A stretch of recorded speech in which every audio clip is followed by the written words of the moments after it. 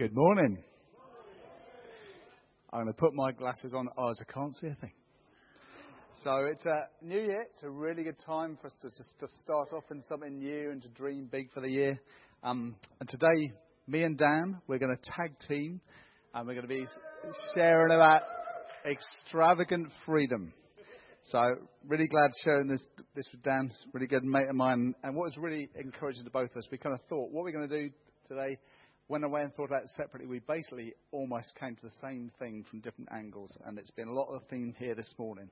So we really want to share about sonship, being key to freedom, and basically how that sets us free from fear. And that's kind of at the root of things. But I'm going to do more like a high-level view. When we go anywhere on a journey, I always want to get the map out. When I go to a new city, I always want to see the plan of the city. I just love the high-level view. And Dan's going to do something which is more about the heart of the Father lying behind that. So we just also want to put an extra plug in. This is talking about extravagant freedom. At the end of this month, there's an amazing course which is called Freedom in Christ. It's been mentioned quite a lot already, but that's really talking about the nitty-gritty about how God wants to equip you to be free.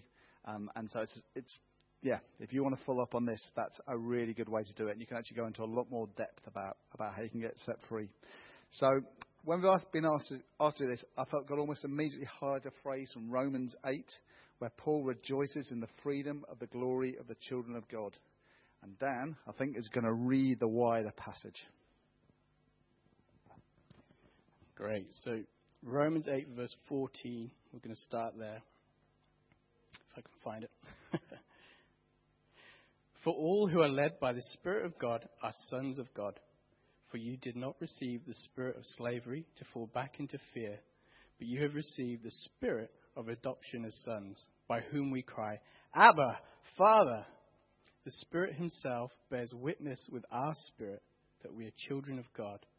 And if children, then heirs, heirs of God, and fellow heirs with Christ, provided we suffer with him in order that we may also be glorified with him. For I consider that the sufferings of this present time are not worth comparing with the glory that is to be revealed to us. For the creation waits in eager longing for the revealing of the sons of God. For the creation was subject to futility, not willingly, but because of him who subjected it, in hope that the creation itself would be set free from its bondage to corruption and obtain the freedom of the glory of the children of God. For we know that the whole creation has been groaning together in pains of childbirth until now. And not only the creation, but we ourselves, who have the first fruits of the Spirit, groan inwardly as we wait eagerly for adoption as sons, the redemption of our bodies. For in this hope we are saved. Now, hope that is seen is not hope. For who hopes for what he sees? But if we hope for what we do not see, we wait for it with patience.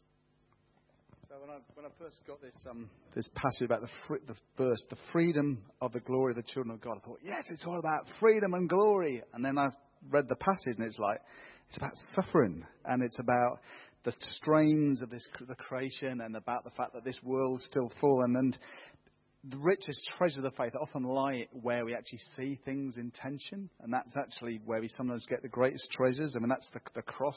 When Jesus is moment of total defeat, apparently, that's where the moment of total victory comes. And this passage really goes to the heart of the battle we all face day to day. The resurrection of life with Jesus rising up on the inside, and we all experience that, especially as you grow more as a Christian. So there's more and more of life bubbling up inside you. And there's a daily conflict which doesn't go away. I've been a Christian for 30 years. It hasn't gone yet. In fact, sometimes it seems to intensify. A daily conflict with a fallen world and our old fallen natures. So, Jesus dies on the cross and when and rises from the dead, and he ascends into heaven, and he wins total victory. But he doesn't really win it for himself, because he already had it. He actually won it for us. And when you become a Christian, you've actually been put inside Christ, and he's given you the victory, and he's put his Spirit inside you, and he has set you free. And yet, we're left in a fallen world because he's coming back. And until he comes back, basically, there's still the same stuff going on in the world the same strains and tensions, the same wars, sickness, disease.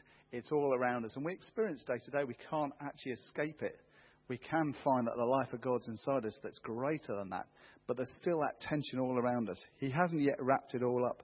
And we're awaiting his second coming. As Jesus said, I've said these things to you, that in me you may have peace. In the world you will have tribulation or trouble. But take heart, I have overcome the world. So we've been given this freedom in the context of ongoing pain and suffering and wrestling with the challenges of living in a fallen world. And that's not just as sort of natural disasters, accidents and the like. Basically, we've all heard the world, the flesh and the devil. Actually, the Bible verse in Ephesians where it talks about this, it actually lists it in a different order. The world, the devil and the flesh. So the world, what's the world? The world is like the culture around us, really. It's the philosophies, the religions, the culture around us that either aggressively, we don't get much of that, or passive aggressively. We get a lot of passive aggression, if you like, towards our faith, because we live in a culture where there's almost like a militant relativism. You can believe whatever you like, as long as you don't believe that there's something that's 100% true. And that's the kind of thing we face on a daily basis. And the world is basically been seeded with that kind of stuff by the devil. As a fallen angel, he's defeated. Jesus has put him under his feet, but he still works through the lie. He's not omnipresent. It's actually through his minions, the other fallen angels. But nevertheless, they are at work in people's lives, and they seek to influence us as well. And maybe the worst of all is the fifth column on the inside. There's like our old nature, our old ways of thinking, the passions and lusts that are still there that we would pursue even though they destroy us. There's all that kind of stuff going on, and they're so powerful that we can't actually overcome in our own strength. So, yeah, thank you, Lord, that you actually live inside us, and you give us the grace that we need to overcome these things. And Lord, we just want to open up our lives to you, Lord. We just recognise how much we need you, and Lord, we just want to put our trust in you. So, much often the church has rightly been keen to declare that God is at work here and now, but actually it's really important that we keep this eternal perspective, because of all this that's going on, basically there is a war going on, and we're in the middle of it. And things don't always work out the way we think it should. Prayers don't always get answered in the time frame we think they should. And you know what? That's real biblical experience. Maybe you're going through and you're thinking, how come I'm the one who can't get it sorted out? We're all in this. And we're all experiencing this battle. And there's no one here who's a failure just because you're at war. That's normal. And that's an experience that basically having the eternal perspective is just crucial. Sometimes that's going to be what we hold on to. The fact that in eternity, everything is sorted out. So I'm confident it's the people, someone says you're too heavenly minded to be any earthly good. Actually, if you look through history, it's the people who've had their minds on eternal things who've actually borne the most fruit, because they've had their eyes on the great reward, the pearl of price that can't be taken away. So, I was going to talk about the psalmist, but I'm going to run out of time. But basically, the psalmists get real with God, and there's a great freedom. Another freedom we have is that we get to be real with God. We get to pour our hearts out before him, and that's when we do that, when we're honest with him, that's when he can actually come in and basically change our perspectives like he did for the psalmists. But it says, with joy you will draw water from the wells of salvation. And it's I'm jumping a page here. Yeah, God's taking us from glory to glory. And we start from the same work of Jesus. We know Jesus is coming back. But in between, there's a journey. And that journey is described as being taken from glory to glory. And the reason that can happen is because in the midst of all this, it says, fear not, O Zion, let not your hands grow weak. The Lord your God is in your midst, a mighty one who will save. He will rejoice over you with gladness, and he will quiet you by his love. So God is in the midst of us, individually and corporately. There is one who's in us, who's greater than the one who's in the world. And we've received the Holy Spirit in earnest of our full inheritance. And I love this, the amplified version of this says, in him you also have heard the word of truth, the glad tidings of your salvation and have believed in, adhered and relied on him were stamped with the seal of the long-promised Holy Spirit. That Spirit is the guarantee of our inheritance, the first fruits, the pledge and foretaste, the down payment on our heritage, in anticipation of its full redemption and our acquiring complete possession of it to the praise of his glory. So it says, behold, God is my salvation. I will trust and not be afraid, for the Lord God is my strength and my song, and he's become my salvation. With joy you will draw water from the wells of salvation. So in the midst of a desert, we've got a well, and we get to draw from that. And maybe we need to keep drawing from it because it's still a desert out there, but we get to draw from the wells of salvation. And Jesus said, whoever believes in me, as the scripture said, out of his heart will flow rivers of living water. So we've got access to an eternal kingdom life, and we get to bring it into now. And that's a prophetic action that we take. There's something coming that Jesus won 2,000 years ago, and we get to bring it into now. We get to release the flow of the Spirit, just like the stream flowing out the temple in Ezekiel 47, bringing life and healing to the Dead Sea, and the trees growing alongside it, bringing healing to the nations.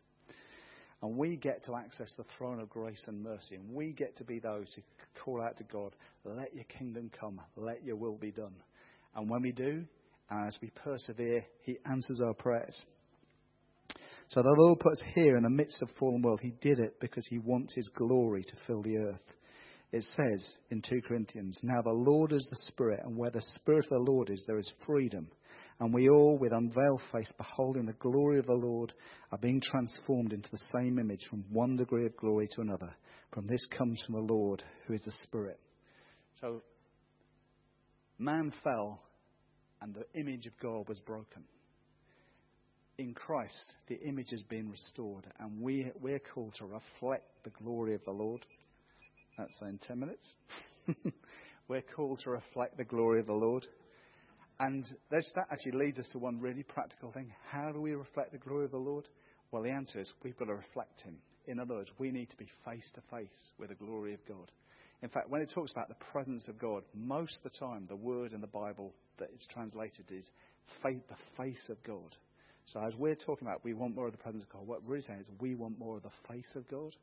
And when we get the face of God, we will reflect him to the world in a way that probably is beyond the glory of God is something that when it comes, you don't have a grid for it. The glory of God is something that when you encounter, you just think, this is beyond anything I've conceived of.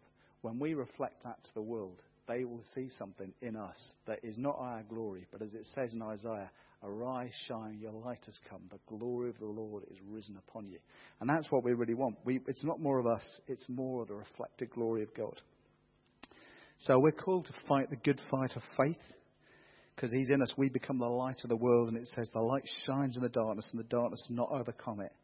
And I like that song when it looks like I'm surrounded by you, which really echoes that story about Elisha being surrounded by an army. And it says, alas, my master, what shall I do? And Elisha says, do not be afraid, for those who are with us are more than those who are with them. And Elisha prayed, and he said, Lord, please open his eyes so he may see. And the Lord opened the eyes of the young man, and he saw, and behold, the mountain was full of chariots and fire all around Elisha. And basically, God's made us not just to be free, but to be freedom fighters. So God actually wants us to be the ones who set other people free. So first, we need to get free. And this is where I actually watched a few Aragorn at the Black Gate saying, it is not this day. This day we fight. Or William Wallace, tell our owners they may take our lives, but they'll never take our freedom. And I'm not doing a Scottish accent. Or Churchill, we'll fight them on the beaches. We shall never surrender. We sort of think of these speeches. But that's how God's speaking to us. He wants to stir in us a militancy about not only taking our own freedom, but actually taking that freedom out to those who don't yet have it. And there's a biblical version of the same thing. Nehemiah says, looking around at all the enemies around them as they're building the walls. That was great. We had Nehemiah mentioned this morning. Do not be afraid of them. Remember the Lord who is great and awesome, and fight for your brothers, your sons, your daughters, your wives, and your homes. So God wants us to break out of a siege mentality. Finally, that means God wants us to get equipped. And I just felt, I'm going to speed this bit up, but I feel like a bit like a scene from a Hollywood blockbuster, where they're under the cosh all the way through the film, and it's adversity and things going wrong, and then finally you come into the final showdown, and they get into the armory or whatever it is, and they get kitted out with everything they need, and they go out. And I just feel that that's what God wants to do for us. He actually wants to release us to be freedom fighters and to set others free, and that means getting free ourselves first. So, first and foremost, let God do that for you. God wants to set you free, and he wants to take you through a season of being set free. Get equipped by other people ministering to you, and specifically, just really like to encourage you to get, if you feel I need more freedom, get on the Freedom of Christ in Christ course, because that's where it's actually, I was going to say something about, but this is like the DNA of the church. When I first joined this church 30 years ago, the DNA of the church was entering your inheritance and God releasing you to do that. I just feel like God wants to do that again. So I'm going to hand over to Dan. It's a high level view. Hope it gives some context. I hope I've left Dan enough time.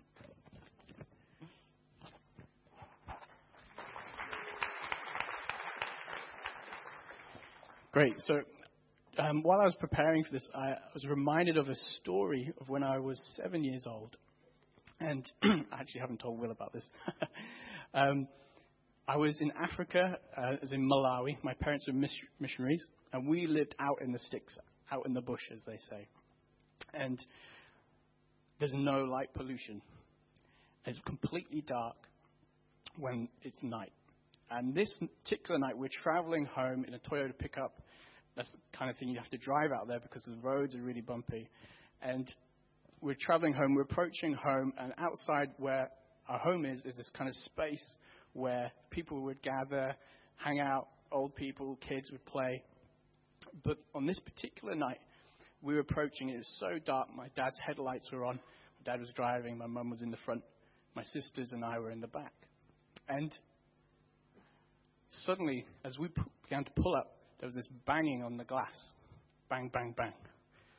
And these guys, these men were like, turn off the lights, turn off the lights. And my dad, not wanting to run anyone over, kept them on. And they suddenly began to click what was going on. They said to the kids in the back, hide your eyes, don't look out the windows. And we did anyway. What we saw was a monster, a dragon. It was a puppet. And it's like one of those Chinese kind of dragons that men kind of go inside and like dance around in. And it looked pretty flimsy in the headlights. But there was all these kids there as well. And these men were dressed up in this dragon trying to scare these kids on the local witch doctor's kind of orders. They were trying to create fear in these kids. And it's just kind of a really good story that helps communicate what it means to have truth exposed to us, the reality of what's really going on. And, I just wanted to share that. I want to also talk about the parable of the prodigal son. Does anyone know the parable of the prodigal son? Yeah? Great. So the basic story is a son goes up to the father, says, I want my inheritance now. Show me the money. And this father says, okay. The son ships out, wastes all his money, returns home. The father receives him back in. And there's a party. And the older son gets quite envious. That's how we kind of understand the story, right? But there's so much more to this story. And often we kind of miss the cultural dynamics that are going on sometimes. And Jesus, when he's telling parables, when he's telling stories, is always addressing the culture of the day. So when people are listening to him, it's almost like watching a soap on TV. Did that really happen? And in this story, it's just the same. So I just want to kind of share that story as a kind of an example of what it means to actually enter into sonship. And it's just been so good hearing all the kind of prophetic words this morning. So the word prodigal actually means wasteful. But there's also a positive sense to that word, and it means extravagant. So the parable of the prodigal son isn't just about the wasteful son, or sons, plural, but also extravagant father. And I want to kind of dive into why they're wasteful and why this father is extravagant. So both sons actually are saying, show me the money. And the younger son initiates. He goes up to the father. And in that culture, when the son goes up to the father and asks for his share of the inheritance, he's actually, it's a massive affront. It's basically saying, I wish you were dead. And the older son also receives his share. The younger son gets 1/3. The older son gets 2/3. And then the father is meant to live off the profits of the estate. And the younger son sells his share of the estate. So if the first request wasn't, enough of a slap in the face, what he does in selling up and moving away is nasty, really. But the father, in his love, permits it to happen, and he says yes. It's amazing. God's the same way. He'll give us what we want. If we want to know him, he's ready to receive us. If we don't want to know him, he's not going to push himself on you. He's not going to force the relationship. He'll woo you, but he won't force the relationship. Both sons are distant. So, obviously, one son enters a whole different culture, goes to a different land.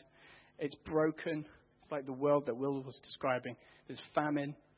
There's pigs, unclean for a Jew. Hearing that, be like, what? And it's unholy. Apparently, the food that the pigs were eating was full of thorns. And so the older son lives also far from the father. He's in close proximity, but he's not in relationship. Both hearts are far away. Both sons are actually believing a lie. Will said the enemy, the devil, uses lies. So they're both believing a lie. They have a wrong view of themselves as slaves. So the younger son, on returning back home, he's got this whole kind of thing rehearsed in his mind. I'm going to be a hired servant. I'm going to get this money back. Now, a hired servant is not like a bond servant. A bond servant is someone who's part of the family. A hired servant can be dropped at a moment's notice. And so as he goes back home to the father, he's positioning himself really as a slave. And the older son also thinks of himself as a slave. When the party ultimately is thrown for the younger son, there is this reaction from the older brother. And he says, all these years I've been slaving for you. Both sons are actually living in fear. Both sons' desire for an inheritance and authority outside of their kind of father's boundaries and timing demonstrate that. They're living in the flesh. They're in sin. Both are trying to fix the wrong view that they have of themselves as slaves. They've missed out, they feel. They're orphans. They're victims of lack. So that's the story of the sons. What about the father? So one thing that we need to know about this story is that because of what the younger son had done, his rejection of the father, on returning back to the community, they would have beaten him up. The community would have taken a hold of him, mocked him, and probably he'd have been close to death. That's how it works. I've seen that happen, sadly, in Africa. It's not a pretty sight. And the father is on the edge of the community. He sees the son approaching, and he runs to the Son. He runs to the Son before anyone else can get to him.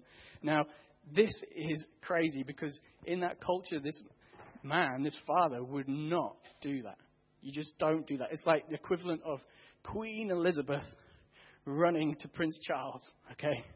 It just looks like complete foolishness, and it undermines any respect that he might have. And he's willing to kind of put himself in that position of embarrassment, really, to restore relationship with the Son. It's incredible. And on meeting the Son, he embraces him, kisses him publicly in front of the whole community, saying, look, this guy's back in my family. And then we see true repentance. It's no longer that rehearsed spiel about being a hired servant, but suddenly the Son's kind of eyes are opened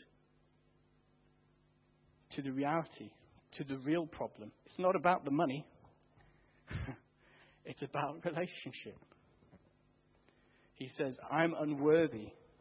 I've sinned against heaven and before you. Now, the next response of the Father is to give the Son a new wardrobe. And the Son's probably there in his rags. He's done a long travel. He's been feeding pigs. There's probably muddy. The clothes are probably hanging off him. And the Father says, I'm putting my robe on you. My robe of right relationship. Restored relationship. Right living. Righteousness. He then puts a ring on his finger. You are part of my family, but it's also a mark of authority. Your authority is regained. And then he puts sandals on his feet. If you're into shoes, this is a good thing. If the Son still has any kind of more feeling of being a slave, this is an answer to that problem. Slaves don't wear shoes. So he's given sandals. He's now a son, not a servant. And then we know there's a celebration. There's a party. The Father throws his party because he's in joy because he's found the lost son. He's come back and he's reconciled and it's public. And, all these things that I've just listed there and of the Father's response are exactly what Jesus does for us. Jesus' own actions at the cross. Jesus ran the gauntlet for us, just like the Father. We didn't have to make that journey, but Jesus did it for us. He takes the punishment, the action of dying on the cross. It's foolishness to the world, but at that scene there's public forgiveness and acceptance. He attributes, Jesus gives us that right living. There's that swap of shame for righteousness. And then Jesus sends his Spirit, which testifies, like we've read in Romans, that we're his sons. And he celebrates over us. And so really there's like two ways to live. We can live as slaves or in fear, or we can live as sons in extravagant freedom. And so Jesus has the answer to the world, the flesh, the devil, and the fear. To the world, he says, in this world you will have trouble, but take heart. I've overcome the world. To the flesh, if by the Spirit you put to death the misdeeds of the body, you will live. To the devil, he says, you're disarmed and exposed. Having disarmed the powers and authorities, he made a public spectacle of them, triumphing over them at the cross. And to fear, he says, whoever abides in love abides in God, and God in him. There is no fear in love, but perfect love drives out fear, because fear involves punishment. So God has all the answers. Isn't that really comforting? It's good, isn't it? That doesn't mean it will be easy. And I don't really want to minimize the things you're going through. We all go through different things, suffering, like we read earlier in Romans 8, this present suffering. But it isn't from God, but he is able to use it. And he moves us from being victims to overcomers. And he's able to shine through your painful moments. And he uses suffering to bring us into maturity. I just want to tell a very quick story. So I've had my house on the market for probably about just under 2 years. And the reason I put it on the market was because I had a naughty neighbor. And basically there's a boundary issue. I put up a new fence, and my neighbor said, "I've got right of access over your land." I was like, "Oh, he didn't." And he got very violent, or very aggressive, sorry. And I had to call the police out. And at that point, I was in fear. It wasn't a nice situation. It was horrible. Maybe you can identify. But I began to pray. And God changed the situation around. God showed me that I had to respond in love. You know, just like Jesus ran the gauntlet and the Father ran the gauntlet for the younger son, we too, in our suffering, can be like Jesus and run the gauntlet. Our response to people when they are in fear allows them to come closer if it's the right response. And so a few months kind of passed. I had my parents stay with me for a period and kind of kept praying. And I just simply began to say hello every time I came back from work and he was outside. Hello. Hi. And after a while, things began to change. And one day I just said, "Oh, have you seen the World Cup?" And it changed everything. And it was incredible. The next thing I know, I tell you what, it's just crazy. He's helping me put lights in my car. He beat me to it this year and giving me a Christmas card.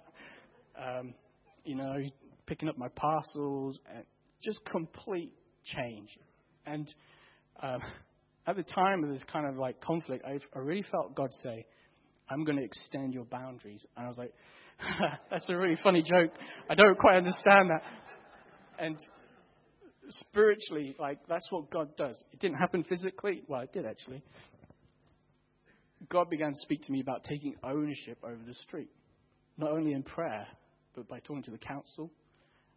And the next thing I know, I've got council rep, residents association, housing authority in my living room, talking about the street and how to improve it. We set a date for a meeting in the Working Men's Club. My neighbour was there, and he was the one giving the greatest feedback on what to do. He was there fighting the corner for the street. And half the guys there were drunk. There's another story. But I just wanted to share that because it communicates that we don't have to live in a place of being a victim. Yeah? But as we partner with Jesus, we can see things happen and change. Tina, where's Tina? There you are. Are you up for just playing some keys? What I'm going to do is we're going to pray, and then I'm just going to invite the Holy Spirit to come and just rest on us. We've had a word about unlocking into sonship. I think it would just be really good for us to allow the Holy Spirit just to speak. And as we do that, you might find that you want prayer as well.